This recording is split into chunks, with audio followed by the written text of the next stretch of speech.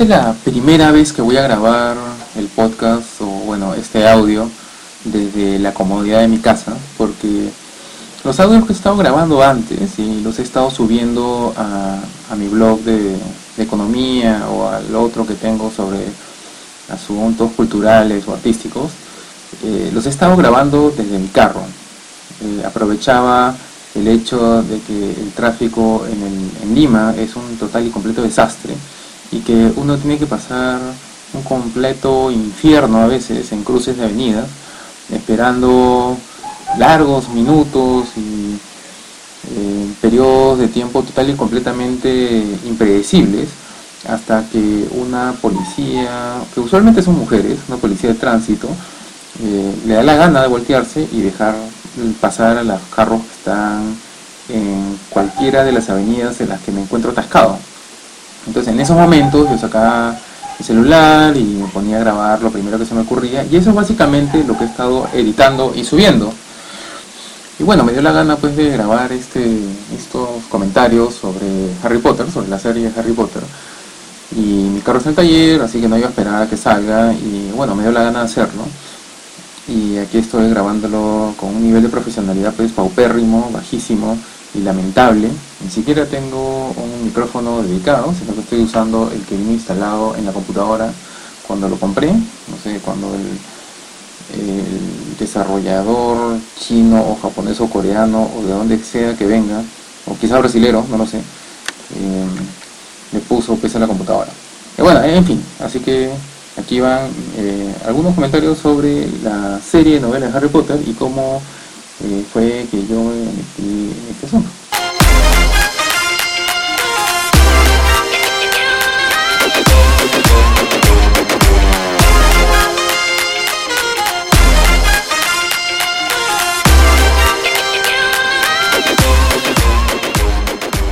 Primero remontémonos a varios años en el pasado, a cuando estas novelas fueron lanzadas.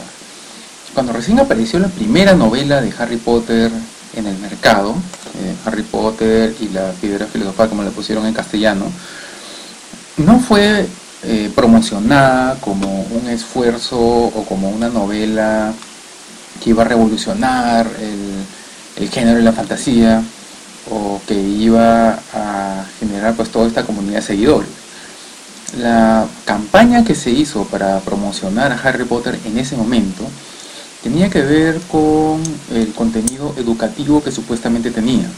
La idea era que a través de los textos de Harry Potter, de esta novela, se iban a poder tratar con chicos los problemas de autoestima, o los problemas de, no sé, adaptación a distintos espacios, o no sé, una serie de temas que se esperaba que se pudieran tratar con los distintos muchachos. Después de varios años, y cuando quedó definido que esta franquicia se estaba convirtiendo en un monstruo, fue que se cambió la presentación de estas novelas, de estos textos, para dejar de ser un esfuerzo educativo que venía acompañado incluso con recomendaciones de cómo tratar estos temas con los chicos, con los menores de edad, para pasar a ser efectivamente una franquicia que en el mundo literario venía a ser algo así como una estrella de rock, ¿no? Como un rockstar. La autora Rowling, J.K. Rowling, pasó pues a ser la estrella, y en cierta medida y en muchas formas generó una de las primeras grandes movidas y olas de comunidades de fans de una serie escrita de novelas, algo que no se había visto en mucho tiempo.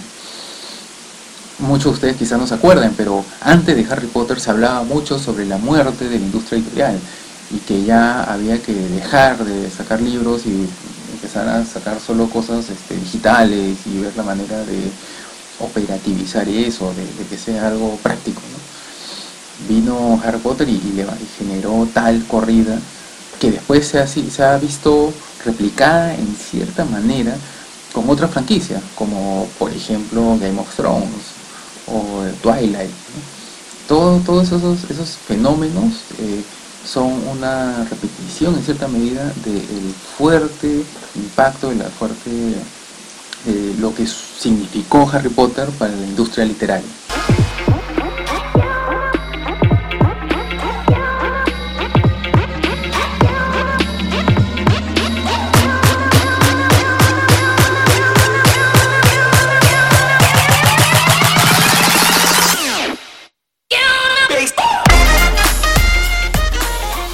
Ahora déjenme contarles cómo fue que yo fui a parar a la franquicia de Harry Potter. Cuando recién salieron las novelas, las primeras 2 o 3 novelas, y sus ediciones eran todas tiernas, con estas portadas de un niñito lindo e inocente, haciendo cosas que no iban a hacerle daño a nadie, con una sonrisa en la cara, en fin.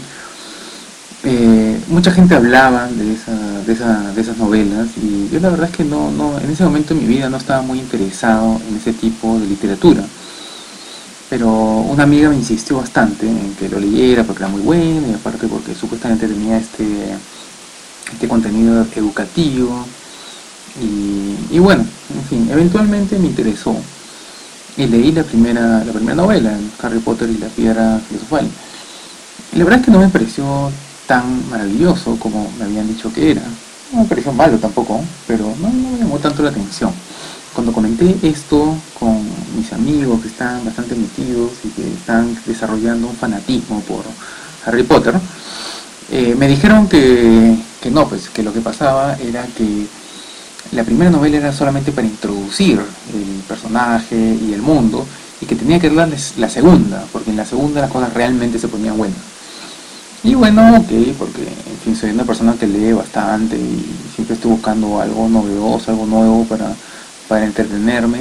Le di una oportunidad a la segunda novela y bueno, leí Harry Potter y la Cámara Secreta, y la verdad es que la segunda sí me parece mala, malísima. No solamente es una repetición tal cual de la primera novela, en estructura y en muchos elementos, sino que además tiene un final total y completamente arbitrario, que si lo hubiera escrito cualquier otro autor, no sé, Terry Brooks, o no sé, cualquier otro autor del género de fantasía, lo hubieran hecho trizas, porque es un final total y completamente arbitrario, en el cual Harry Potter se salva por un elemento que el autor nunca te dijo. No tienes por qué saber que Harry Potter lo único que tiene que hacer es ser puro y levantar la mano, y una ave mitológica va a aparecer de la nada, que es una ave que, debo añadir, ha aparecido solamente un par de veces, ni siquiera ha sido un elemento importante en la narración de lo que pasa entre Harry y Dumbledore, sino que aparece volando con la espada maravillosa que nunca nadie te dijo, pero que es exactamente lo que necesita este personaje para poder, además, no solamente destruir al monstruo que te está persiguiendo, sino que con esa espada va a eliminar la amenaza de fondo, que es esta manifestación pues de Voldemort, y salvar a todo el mundo. Y todos van a ser felices, y todos se van a ir a celebrar gracias a dos elementos sacados de debajo de la manga y que nunca fueron correctamente presentados. Eso, señores, es un mal final. Y a mí me decepcionó bastante. Después, cuando obviamente le dije eso a mis amigos fanáticos, que en ese momento ya estaban pues al borde de armar altares a J.K. Rowling, ellos me dijeron, no, lo que pasa es que a partir de la tercera es que realmente se pone buena. Y ahí ya dije, no, otra vez no voy a caer en la trampa. Pero eventualmente el fenómeno de Harry Potter se hizo tan grande que ok, dije, voy a leerlo todo, básicamente para poder rajar con propiedad de esta franquicia.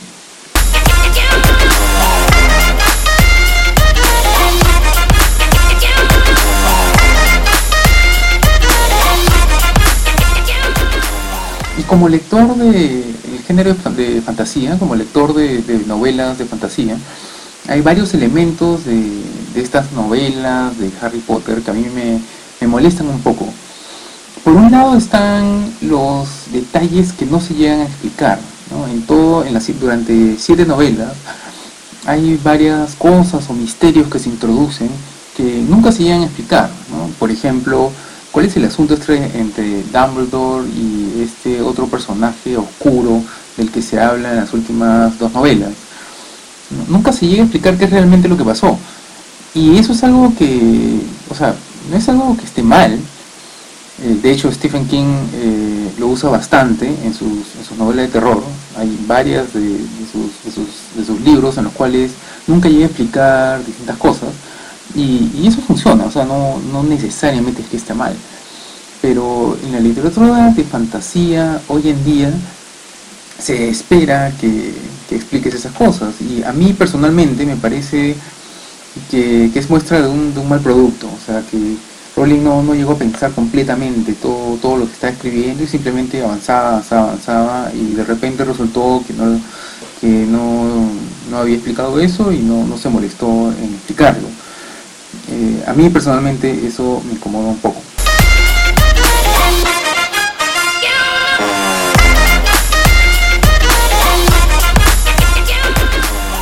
Hay otro detalle que me incomoda de estas novelas y es que el tema de la discriminación aquí se naturaliza. Si uno se fija en la mayoría de las demás novelas de fantasía, novelas emblemáticas como El Señor de los Anillos o El Hobbit, hay ahí un tema de discriminación, ¿no? El Hobbit, por ejemplo, se le discrimina porque es un mediano, se le dice, ¿no?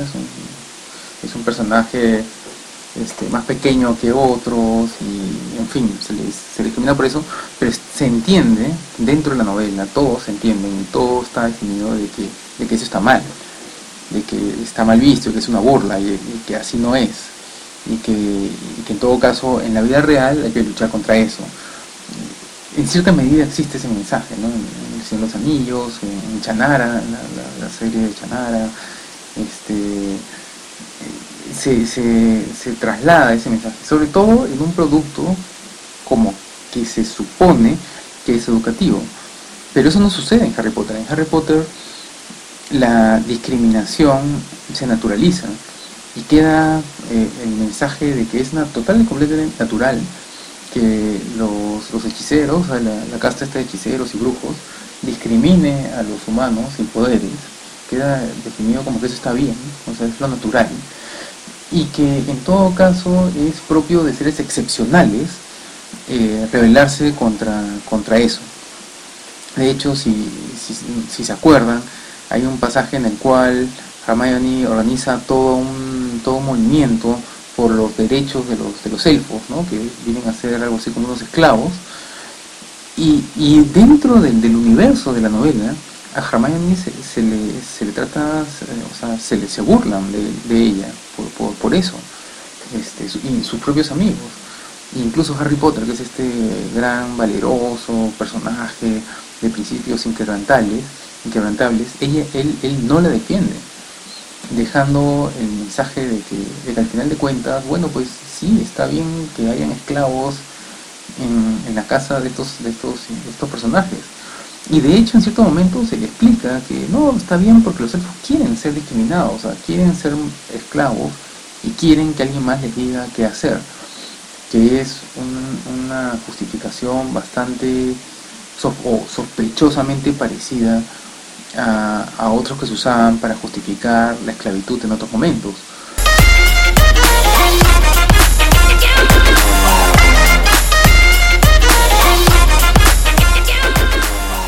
Hay un detalle que a mí me parece como que sospechoso y es la quinta novela, el Harry Potter y la Orden del Fénix.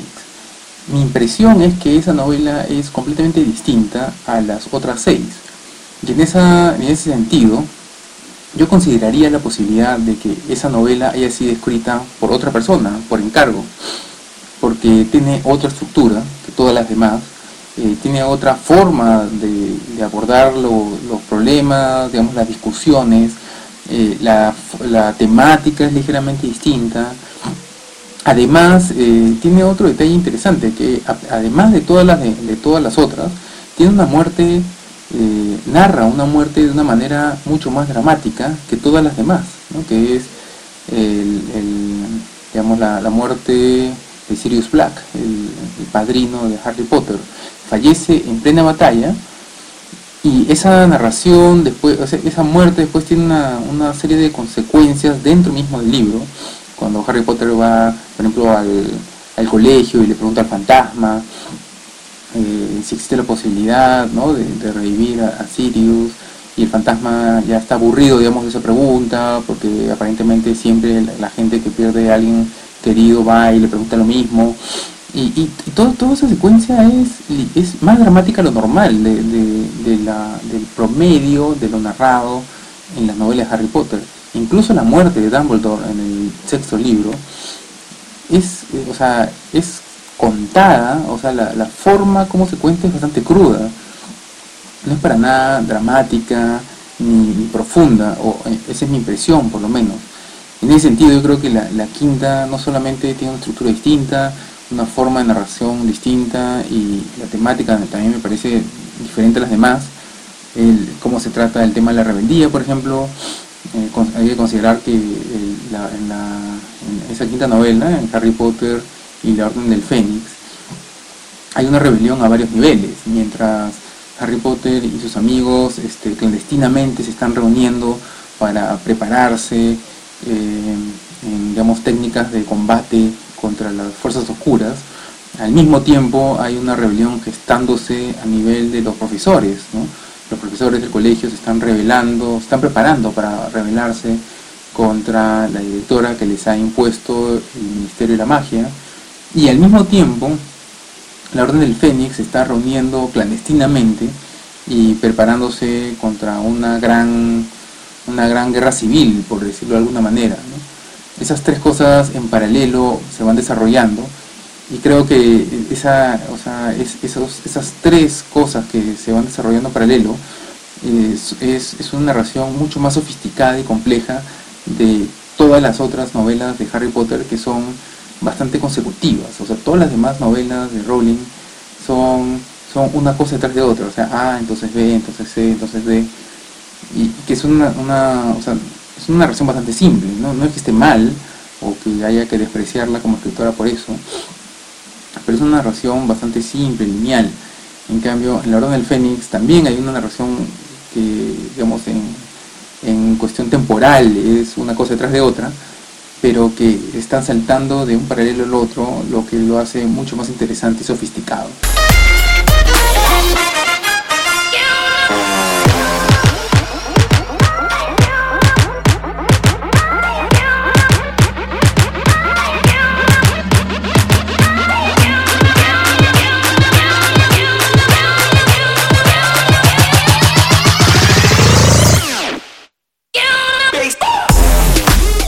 En todo caso, es interesante ver o evaluar, analizar o no sé, pensar un poco sobre cómo, cuando adaptaron estas novelas al cine, arreglaron muchos de estos problemas y nos entregaron unos productos mucho más acabados y mucho más inocentes en todo caso, ¿no?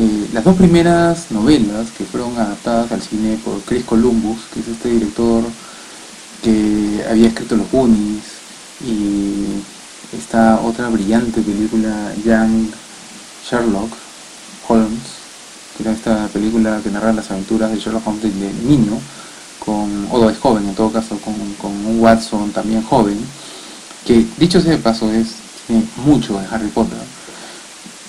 Bueno, Chris Columbus adaptó al cine un producto muy inocente, muy tierno, donde un personaje muy ingenuo pasa por una serie de amenazas y obstáculos que se supone que son mortales, pero que son presentadas de una manera bien juguetona. Y al final las dos películas funcionan, ¿no? La primera más que la segunda, creo. El punto viene en la tercera, en la novela El prisionero de Azkaban. Es que se da el punto de quiebre, porque aquí es que queda definido o se introduce el elemento, o ¿cómo se llama?, o en todo caso el insight de que Harry Potter va a ir variando a ser una franquicia mucho más oscura. Y en ese sentido, alguna vez leí un artículo sobre cómo la tercera película fue la más riesgosa de todas, porque es muy fácil echar a perder una franquicia tratando de girar la dirección en la cual está yendo, que es lo que hizo la tercera. Por eso los estudios astutamente acudieron a un director que era muy inteligente, muy capaz y muy talentoso, que es Alfonso Cuarón, que hasta ese entonces solamente había hecho, digamos, se había hecho notar con esta película Y tu mamá también, que no es particularmente, a mí por lo menos no me parece muy que tenga un gran despliegue de talento. De hecho me parece bastante cliché, pero con esa se hizo notar y a partir de ahí empezó a ganar notoriedad. Y con esta película yo creo que se muestra que este pata es un genio, porque cumple perfectamente el encargo que le dieron. Hizo una película buena, entretenida, emocionante, bien hecha, con sus buenos giros, con sus buenas tomas, todo bien, cumplió, pero aparte se arriesga en darnos un Harry Potter distinto a los anteriores, en el sentido de que esta película es mucho más oscura que las dos películas, que las dos primeras películas. Para poder lograr eso tiene que alterar ligeramente la película, la historia, ¿no es cierto? Un fan acérrimo se va a dar cuenta que hay pequeñas cosas que han cambiado, pero está bien, hace bien su trabajo. Yo creo que en ese sentido es un producto bien hecho y que es el que define que la franquicia Harry Potter va a explotar y se va a convertir en un referente infranqueable, que necesariamente se tiene que mencionar cuando se habla de cómo la industria literaria en general despegó en esos tiempos, en esos años, pero como además el interés por la literatura fantasía también despegó y se volvió una opción incluso comercialmente mucho más atractiva de lo que era antes.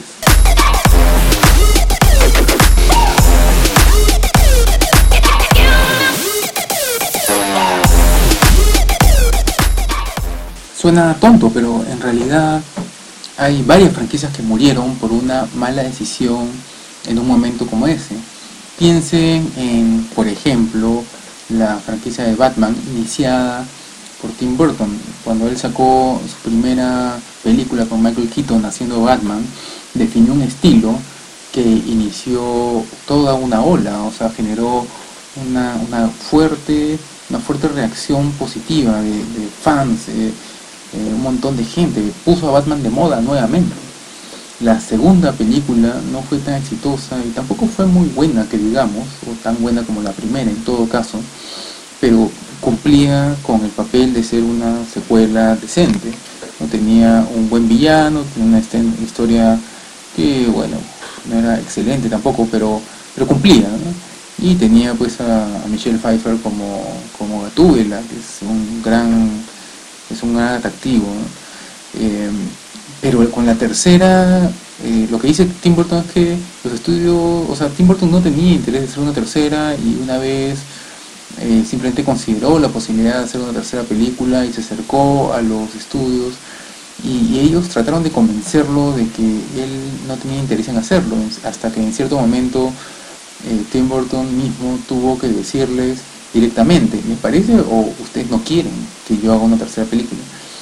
Y bueno, eventualmente se hizo una tercera película, pero no la hizo Tim Burton, sino la hizo Joel Schumacher. Y ahí es justamente donde uno se puede dar cuenta lo mal que puede pasar o lo mal que puede terminar una franquicia cuando se toma una mala decisión en ese sentido, ¿no? Joel Schumacher destruyó la franquicia Batman, la volvió ridícula y la volvió irrelevante. Y todo ese esfuerzo que había hecho Tim Burton por volver a la franquicia Batman actual y de acuerdo a los tiempos de ese momento, Joel Schumacher lo destruyó con una película y después reforzó esa destrucción con una segunda película, ¿no? En la cual George Clooney hace de Bruce Wayne inexplicablemente, en una película total y completamente olvidable. Y con eso quedó claro de que no iban a haber más películas de Batman por mucho tiempo, ¿no? O sea, una mala decisión en escoger a un director no adecuado para cambiar o girar la franquicia en otra dirección, tuvo estos terribles consecuencias. Y eso es lo que pudo haber pasado con Harry Potter con la tercera película, cuando escogieron a Alfonso Cuarón. Pero él no arruinó la película, o la franquicia, mejor dicho, sino que cumplió con la misión de girar la franquicia en una nueva dirección de una manera exitosa.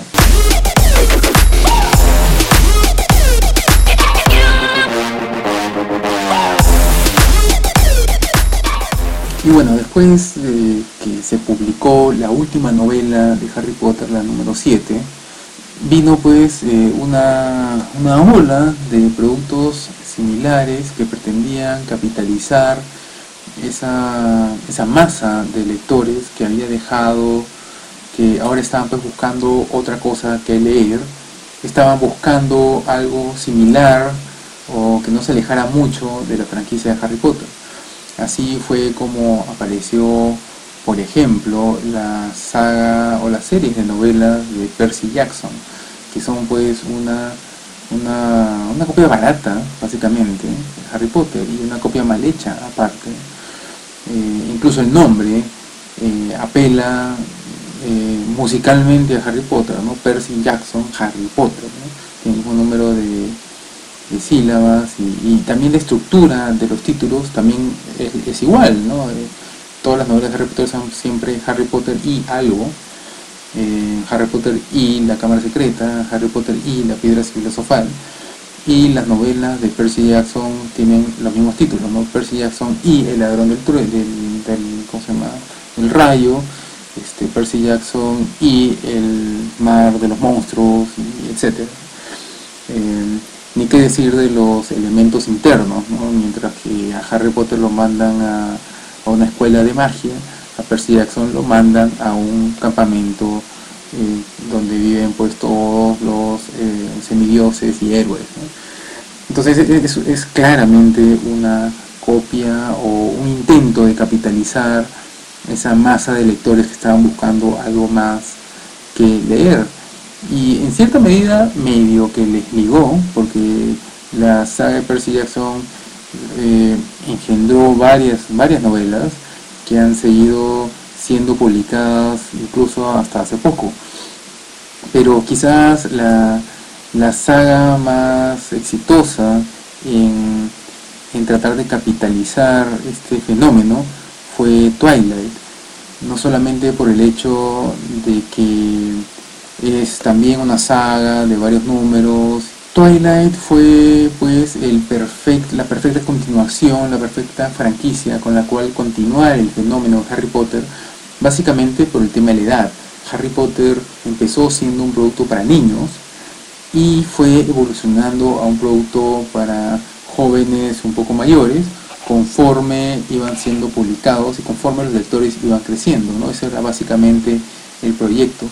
Una vez que ya tienen pues veintitantos años, ya dejaron atrás Harry Potter porque dejó de ser publicado y porque por edad ya no están tan interesados en ese tipo de aventuras, es que sale Twilight, que es el producto perfecto para, por lo menos, las mujeres que salen de ese mundo, ¿no? Del mundo de Harry Potter.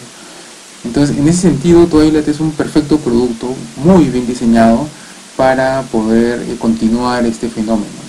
Después vendrían otros varios, como los Juegos del Hambre, ¿no? Hunger Games o Game of Thrones, y así uno puede ir citando otras franquicias que han seguido tratando de meterse a esta ola que continúa avanzando. Pero ahora que se anuncia una nueva película de Harry Potter y que parece que van a haber una historia más, una publicación más, me parece haber leído que va a salir, es quizás un tiro al aire, porque el mundo ha cambiado y los lectores que habían sido capturados por estas aventuras, este niño inocente, ya migraron a algo más. Y aparte, un detalle bastante importante es que los lectores de la literatura de fantasía hoy son mucho más sofisticados que los lectores de hace 20 años, ¿no? O 15 años. Entonces ese estilo no sé si llegue realmente a pegar con esta nueva generación de jóvenes que están iniciándose en la lectura o en el género de la fantasía.